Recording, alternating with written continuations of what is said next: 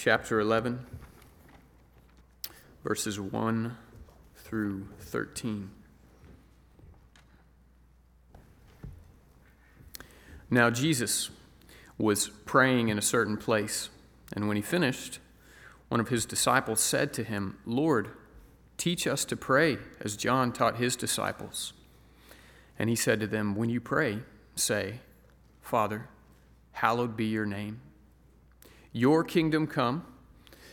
Give us each day our daily bread, and forgive us our sins, for we ourselves forgive everyone who is indebted to us. And lead us not into temptation.' And he said to them, 'Which of you who has a friend will go to him at midnight and say to him, Friend, lend me 3 loaves, for a friend of mine has arrived on a journey, and I have nothing to set before him? And he will answer from within, Do not bother me. The door is now shut, and my children are with me in bed. I cannot get up and give you anything.' I tell you, though he will not get up and give him anything, because he is his friend, yet because of his impudence, he will rise and give him whatever he needs. And I tell you, ask, and it will be given to you. Seek, and you will find. Knock, and it will be opened to you. For everyone who asks receives, and the one who seeks finds, and the one who knocks, to the one who knocks it will be opened. What father among you, if his son asks for a fish, will instead of a fish give him a serpent? Or if he asks for an egg, will give him a scorpion? If you then, who are evil, know how to give good gifts to your children, how much more will the Heavenly Father give the Holy Spirit to those who ask him?" This is the word of the Lord.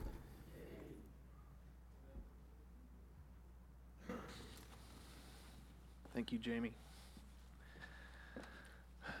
Would you pray with me?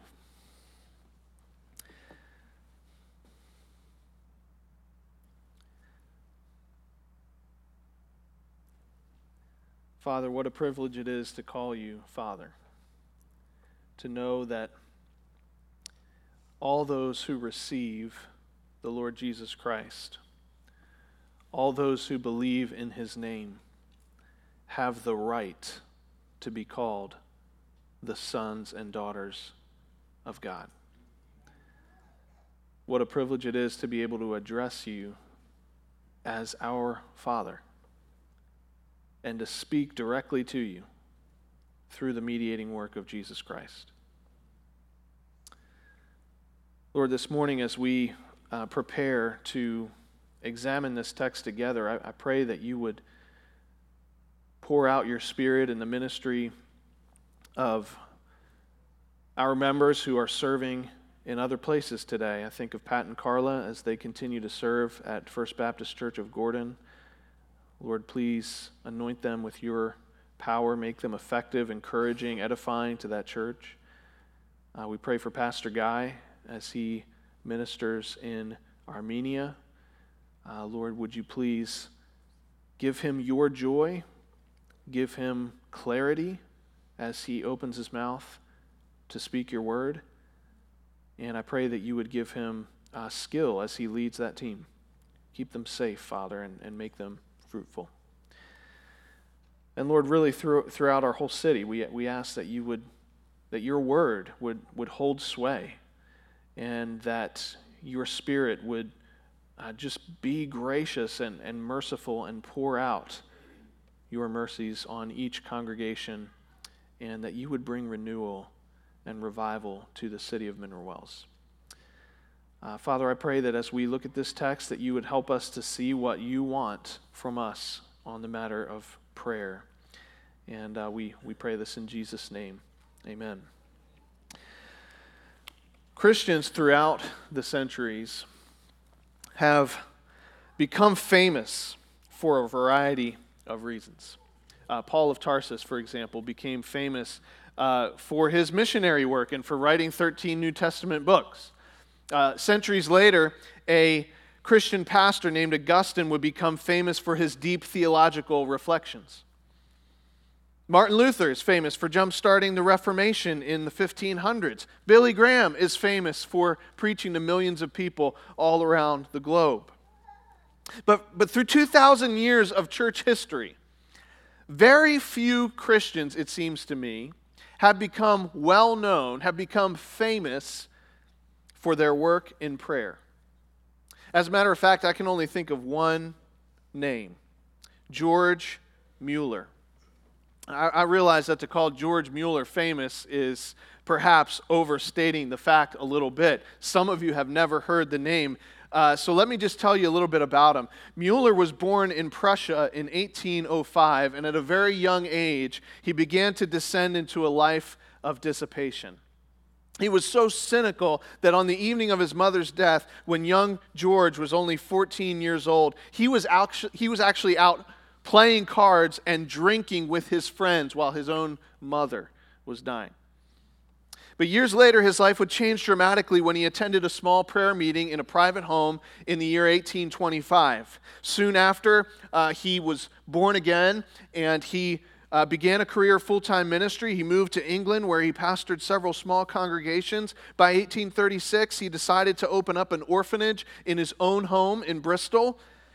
Before long, Mueller had opened several orphanages serving thousands of children. And it was during these years that he became famous for his work of prayer. According to Dr. Donald Whitney, Mueller had over 50,000 unique answers to prayer recorded in his journals. Think about how many that is. This works out to about an average of 500 answered prayers per year. That is more than one per day. Amazing. Even while he was still living, Mueller became famous for his life of prayer. Once, while crossing the Atlantic, a thick fog descended around his ship, forcing the captain to slow their speed considerably. Mueller explained to the captain, hey, I've got an important meeting and an appointment in Quebec, and I need to get there on time. Is there any way that we can speed this ship up? And the captain said, I can't do it. It's not safe because of this fog. Mueller said to the captain, do you mind if I go use the chart room in order to pray? Well, the captain was curious, so he descended into the chart room with him, and they both knelt together in prayer. Mueller uttered a short prayer, and the captain began to pray as well. But Mueller interrupted. Captain, he said, I have known my Lord for more than 50 years, and there is not one instance that I have failed to get an audience with the king. Get up, for you will find that the fog has gone. When they returned to the bridge, they found that Mueller's prayer had been answered in the affirmative. The captain increased their speed, and Mueller was able to keep his appointment. And in his case, there are dozens of similar stories to the one that I just shared. Stories of answered prayer. He was a tremendous minister of the gospel. He was a pioneer of orphan care in the 19th century, but he is best known for his work in prayer. Can you imagine being known as a man of prayer? Being known as a woman of prayer. Like that guy, he is always praying. Man, she just seems to get a hold of God's throne. Can you imagine, wouldn't it be wonderful, Indian Creek, if our church were known as a church of prayer?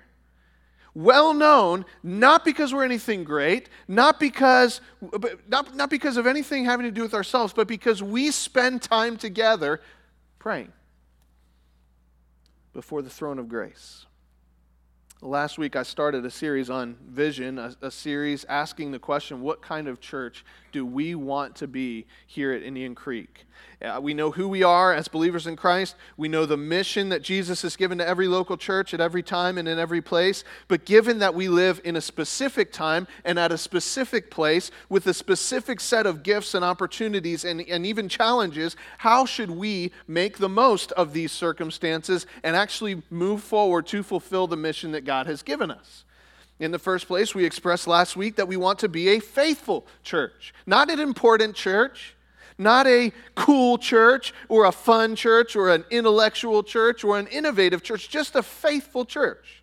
And we saw last week that if we're going to be a faithful church, then we can't merely preach right doctrine and be really nice people, we have to take it a little further than that and actually take the talents that God has given to us and invest them in such a way that it maximizes the spiritual profit of the master, knowing that one day we'll be accountable to the Lord Jesus Christ. That is our task in order to be faithful. And today I want to offer a second answer to our question. What kind of a church do we want to be? We want to be a faithful church, but secondly, we want to be a praying church.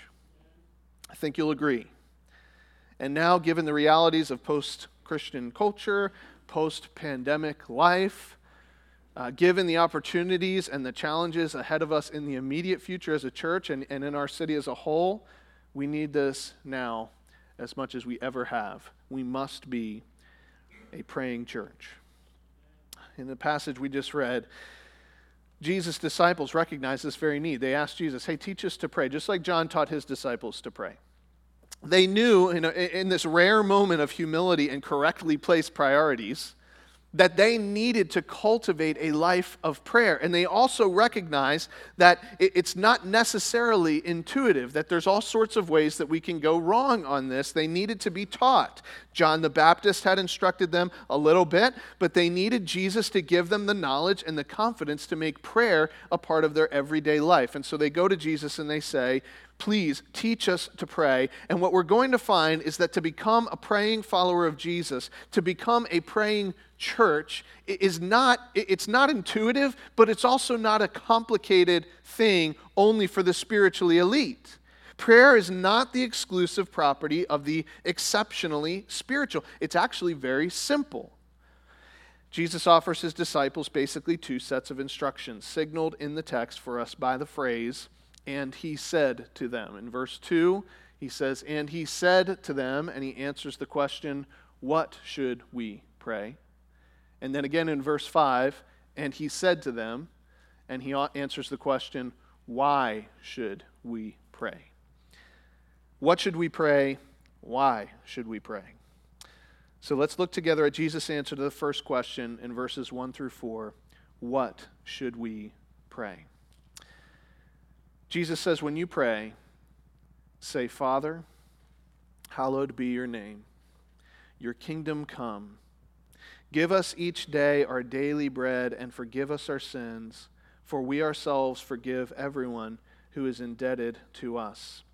And lead us not into temptation. If you've read the Gospel according to Matthew, you probably recognize some of those phrasings as sort of a shorter, compacted version of what in the Sermon on the Mount from Matthew 6 is called the Lord's Prayer. Notice that Jesus in this passage doesn't say, pray along these lines, or pray something like this. He says, when you pray, say.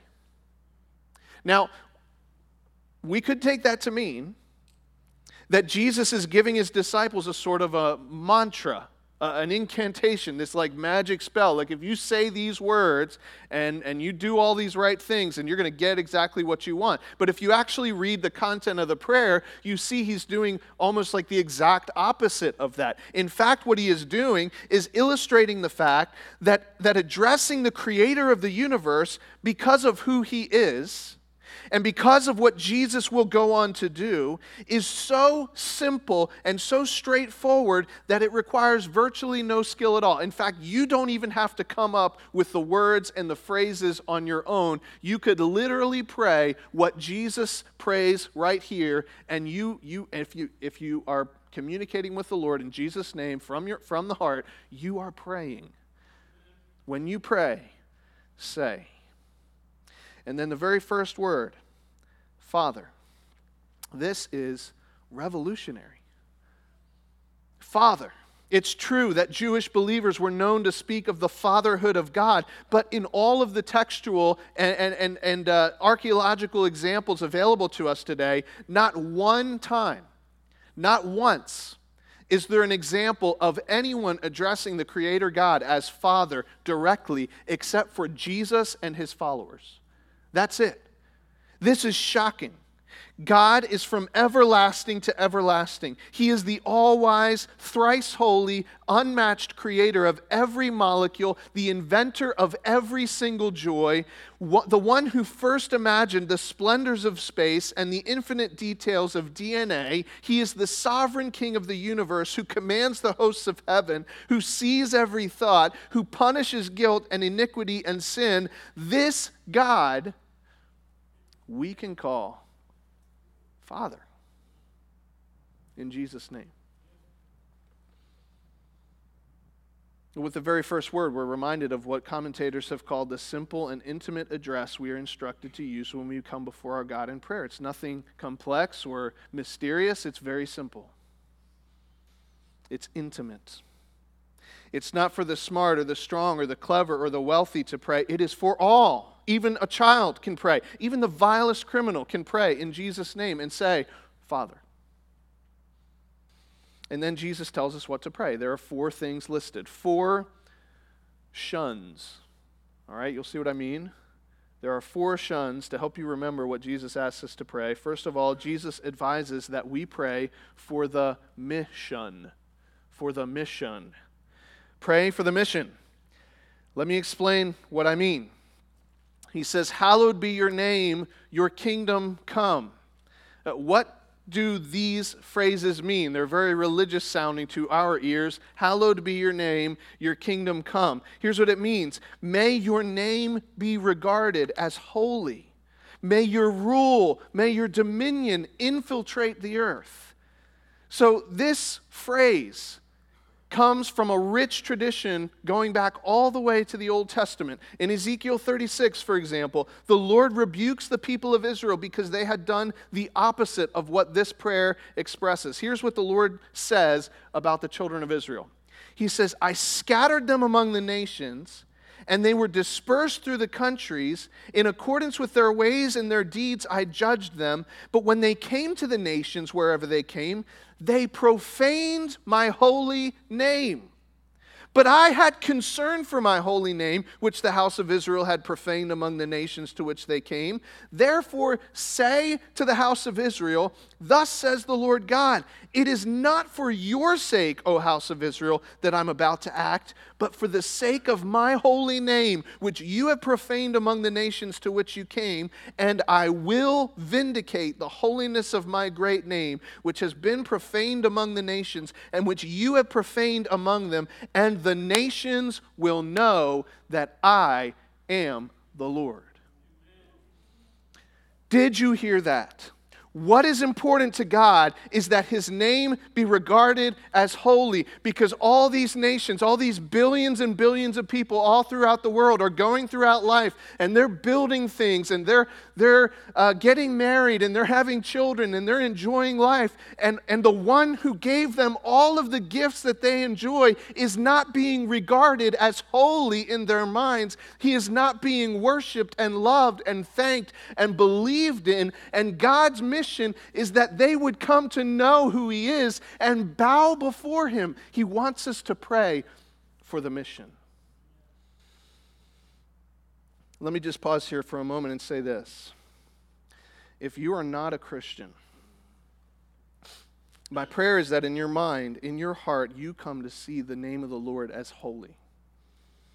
That you begin to regard God as your one and only Lord, your one and only Creator, your one and only Savior. Here's what that means. It means that you recognize that you are ultimately accountable to only one being, only one person, the Lord who created you.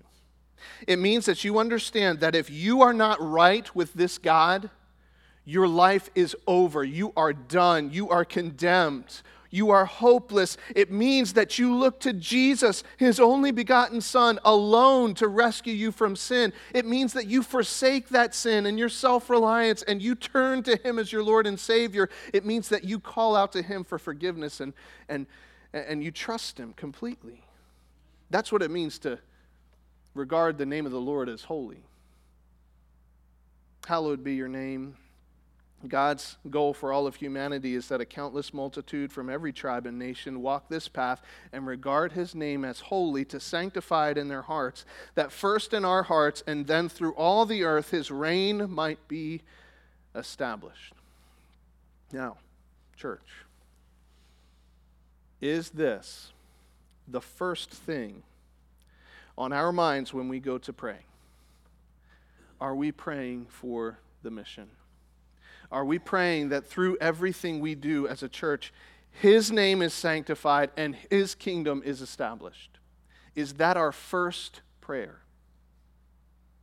How different this is from the way we often approach our Heavenly Father. Aside from the fact that we often simply avoid prayer, when we do finally bow our heads, often it's because we're in just this desperate situation. We need some help getting out of it. And so often our prayers are focused on the things that we want and the things that we think we need. But according to Jesus, our first priority in prayer is the name of the Lord. It's the hallowing of the name of the Lord, the glory, the reputation, the fame of our God among all the peoples of the earth. We must pray for the mission. How do we pray about the capital stewardship campaign that we're walking through as a church in light of what Jesus just said? Here's how I'm praying. God, can you use this process? Can you use this building for the advancement of your mission in the world?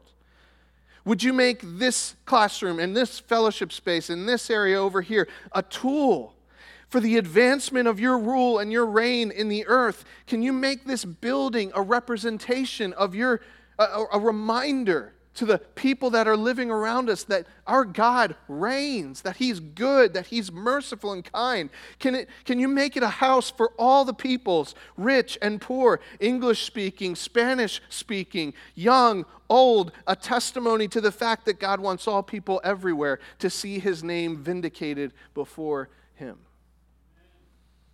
That's my prayer for this building. First of all, we need to pray for the mission. That's our first shun. But secondly, Jesus teaches his disciples to pray for provision. Pray for provision. Give us each day our daily bread, he says.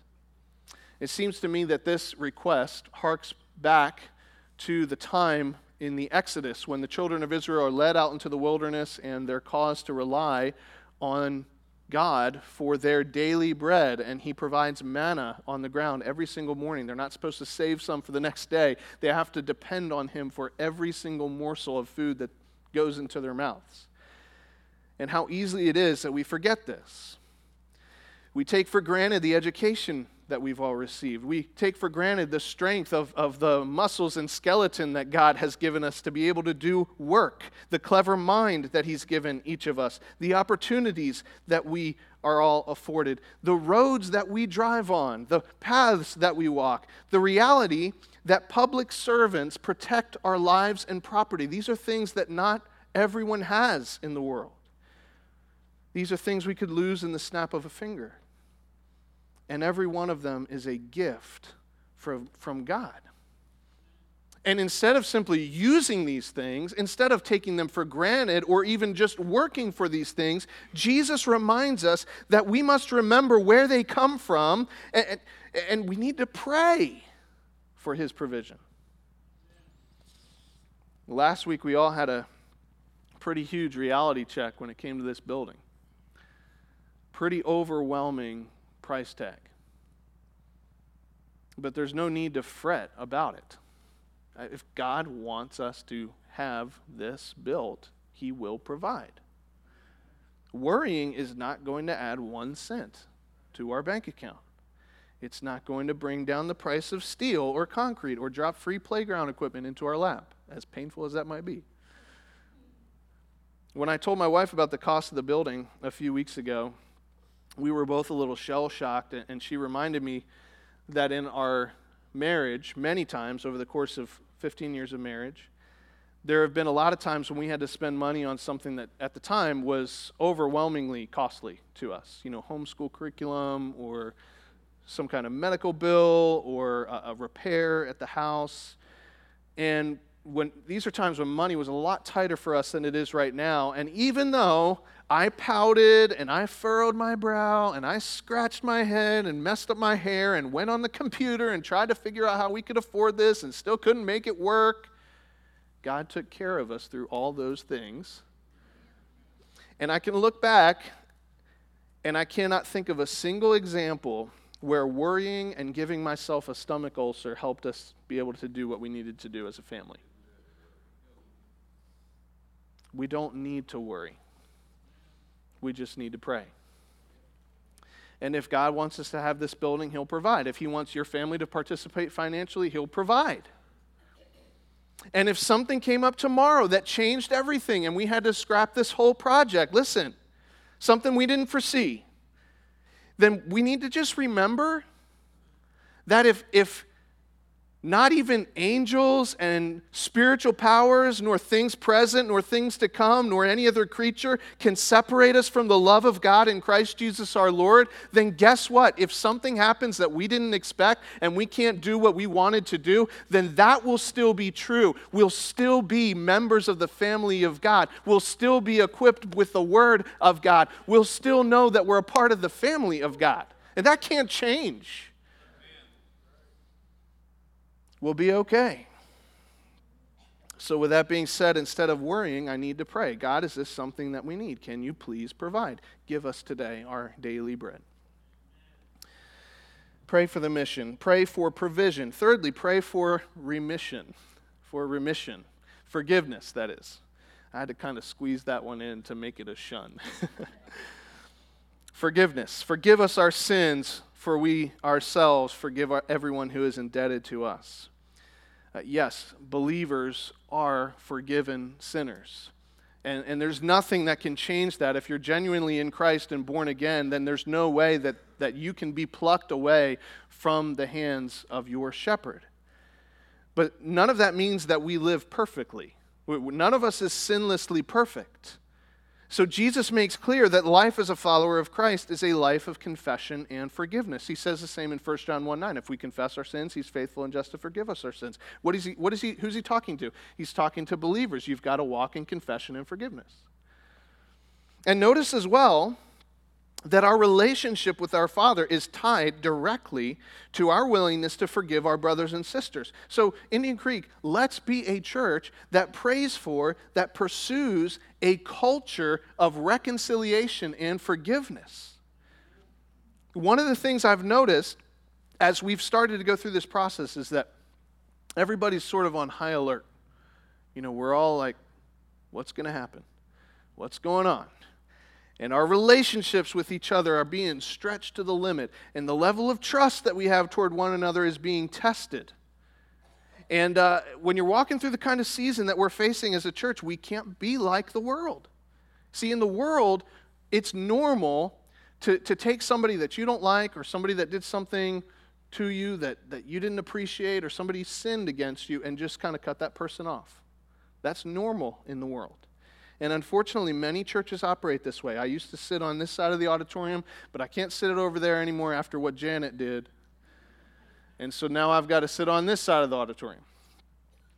I don't think there's anybody here named Janet. I can't, maybe, sorry if there is. And I know that sounds silly, but it's the kind of thing we all know happens. This is a small town. There's a lot of history.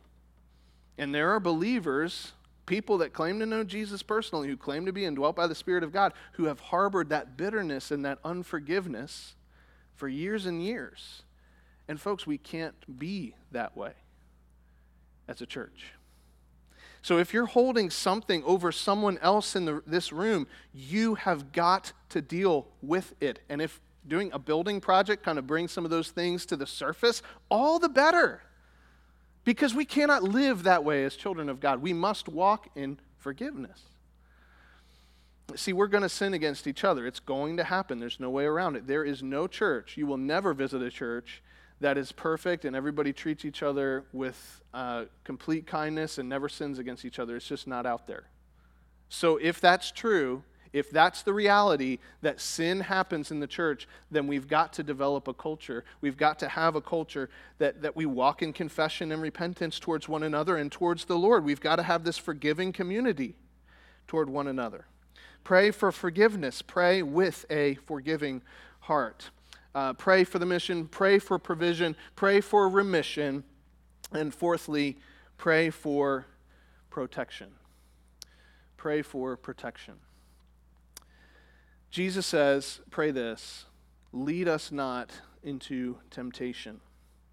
God, protect me from the moral dangers of the world in which I live. Protect me from my flesh. Protect me from the devil. Protect me from the world. It seems to me that this is what our church family needs to pray as well. A lot of you have had questions about the project that we're working on together, about where we're taking things as a church. Concerns have been raised. And first of all, let me just thank you for being willing to raise issues with me and with the elders and with the other leaders. That is a privilege to be able to hear what you think. And by the way, if you haven't raised issues or you don't have issues, I don't want you to think that people are like upset. But people have just been able to walk up and be transparent and share the things that they wanted to share and ask the questions they want to ask. And I want you to know that I find that that is a privilege as a leader. To know that somebody would have the gumption, the courage, really, because it's scary to pick up the phone or type out a text or an email, to say, you know what, I don't know how this conversation is going to go, but I'm going to give this person a chance, and I'm going to ask and bring up what I need to bring up, and we're going to talk through it. That is a privilege for us as a church, and I'm so thankful for it. And with a few exceptions, the concerns that have been raised to me are really good concerns. And there's the concerns like, hey, are we going to stay on mission? Are we going to stay focused on what the Word of God has to say, or are we going to lose focus on what God wants us to focus on? And there's one question that I've heard from several people, so it's made me kind of wonder that others have had a similar thought. And here's the question, and I want to talk about this for just a minute. The question is, hey, are we trying to be some kind of mega church around here? Some of you have asked that. Some of you are laughing, and my first response was to kind of laugh it off too, because if you look around, I mean, we're the furthest thing from a mega church. We're just not that large of a church. But I'm bringing up this question because I think it has a lot of really important layers. So let me just respond to this question. On the one hand, how many people come to our church I don't have any control over? And by the way, if there's a work of God, if there's a work of renewal that swells the ranks of any local church in our community, then I would be overjoyed, and far be it from me to stand in the way. I do not want to be in the way of something God is doing to grow His church. That's wonderful, because every single person that belongs to that church is a soul that will last forever. And so on the first layer, what I want to say is, we need to be on guard. We need to pray for protection against the mindset that says, I like things just the way they are and I don't want them to change. The problem with that is, what if God wants to do something to change the church? There are plenty of large churches out there that are just being faithful. Praise God. They're doing exactly what God wants them to do. But there's another layer in that question, and it's something like this. Is Indian Creek going to change its core commitments? Is Indian Creek going to change its core values in order to grow numerically? Are we going to start taking this book and sort of shaving portions off of it in order to get more people in the seats? And I can tell you this. That is not the heart of anyone involved in this process. Like, far from it. In fact, as I shared last week, we are looking and praying for opportunities to invest in kingdom work in other local churches. And if you really pushed me, if you really pressed me and said, Jake, what is your personal ambition for this project? My personal ambition, if I had to pick one, I would say something like this, that one day Indian Creek Baptist Church might actually grow in health and in numbers, to the point where we're able to go plant a church just 2 or 3 miles down the road. I mean, that would be so wonderful. I don't have control over that, but hey, if I had to pick something, that's what it would be. And yet our enemy is a great schemer. And he knows the kinds of things that can get the church off track. He's always looking for vulnerabilities. So it's not enough that our intentions are good at any given time. We must pray to the Lord of hosts, to the one whose hand of protection is strong and whose mighty angels roam the earth at his bidding, the one who alone can keep us safe. We must pray for protection from the whisperings even of our hearts. But Jesus tells us what to pray. He says, pray for protection. Lead us not into temptation. We must pray for the mission. Lord, use this whole project to bring glory to your name. We must pray for provision. Lord, you own the cattle on 1,000 hills. If this is something you want us to do, would you please provide the resources? We must pray for remission. Lord, forgive us in Jesus' name for the ways that we failed you. Cleanse us from unrighteousness. Give us grace to be a forgiving community. We must pray for protection. God, keep us, please, from our flesh. Help us not to love the world or to embrace selfish ambition and pride. Protect us from the schemes of Satan. That's what we pray. But in verses 5 through 13, Jesus answers a second question. And we really can't dig into all the details of this particular part of the text, so we'll just be brief. And here's the question he answers. Why should we pray? Why should we pray? Which of you, Jesus says, who has a friend, will go to him at midnight and say to him, friend, lend me 3 loaves, for a friend of mine has arrived on a journey and I have nothing to set before him. And he will answer from within, do not bother me, the door is now shut, and my children are with me in bed. I cannot get up and give you anything. I tell you. Though he will not get up and give him anything because he's his friend, yet because of his impudence, his persistence, his shamelessness, he will rise and give him whatever he needs. Here's what Jesus is saying. He's saying, even we, if a friend needs something in the middle of the night and won't leave us alone, we'll give him what he needs, if for no other reason than that we can go back to bed. Even we would do that. And we're sinful, selfish human beings. But guess what? You know why you should pray to God? Because he is way kinder than a friend. He is not that way. He isn't sleeping. He isn't annoyed. He doesn't have a limited supply of bread like all we do. If we were desperate, if you were desperate and you really needed help, there are people that you would pick up the phone and call. There are people that you would drive to their house and knock on the door. If you really needed help.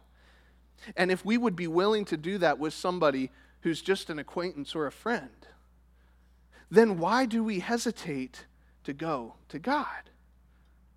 I tell you, ask, Jesus says.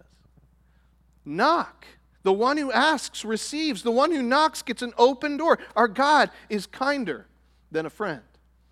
But then that's not even where he leaves it. He says, what father among you, if his son asks for a fish, will instead of a fish give him a serpent? Or if he asks for an egg, will give him a scorpion? What kind of person would do that? I mean, even a really neglectful father wouldn't do that. Here you go. Here's something that could really hurt you. I mean, that wouldn't happen except in the most wicked cases. Any decent father would give his son the things he needs. But here's why you should pray to God. Not only because he's kinder than a friend, but because he is way more generous than an earthly father. You know why you should pray? It's not because your prayers are going to do something magical. It's because of who he is. He's way kinder than a friend. He's way more generous than a father. Not because you'll get what you want, not because prayer works, but because he works.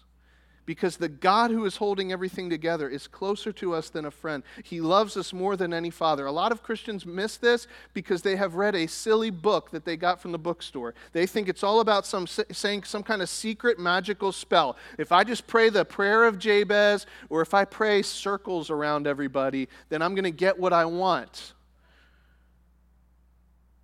Ridiculous. Your skill at prayer, the little secrets that you've learned from your little books, they don't do anything. Our Father in heaven does everything. And he's not some kind of genie that gives you 3 wishes. He's not Santa Claus who makes you a list and checks it twice. He's the most wonderful, kind, generous person in existence. And if we pray in his will, if we pray for the mission, if we pray for provision, for remission, for protection, these are the things that he has already said he wants. So do not be afraid to ask. And do not be negligent to watch and wait for an answer. I can only imagine how many times George Mueller read this passage. We're told by some friends close to him that Mueller read through the entire Bible 4 times every year of his life. This was actually his method of prayer. He would get up very early in the morning, he would open up his Bible, he would read until he felt that he was having fellowship with God and he was communing with God, and then he would take what he had read and he would pray in accordance with what the Spirit revealed. And this was his testimony. He said this: "Once my heart has been nourished by the truth, brought into experiential fellowship with God, I speak to my Father and my friend, vile though I am and unworthy of it, about the things that he has brought before me in his precious word." Well, Indian Creek, what about us? Are we going to speak to our Father and our friend? To the one who's closer and kinder than any earthly friend, to the one who's more generous than any earthly father? Are we going to spend time before his throne, recognizing that it is not we who does the work, but him? Would you pray with me? And then we'll take time to respond to the word of God. Father, I pray that this time would be pleasing and honoring to you, and that you would cause each one of us to grow in our faith. We pray this in Jesus' name. Amen.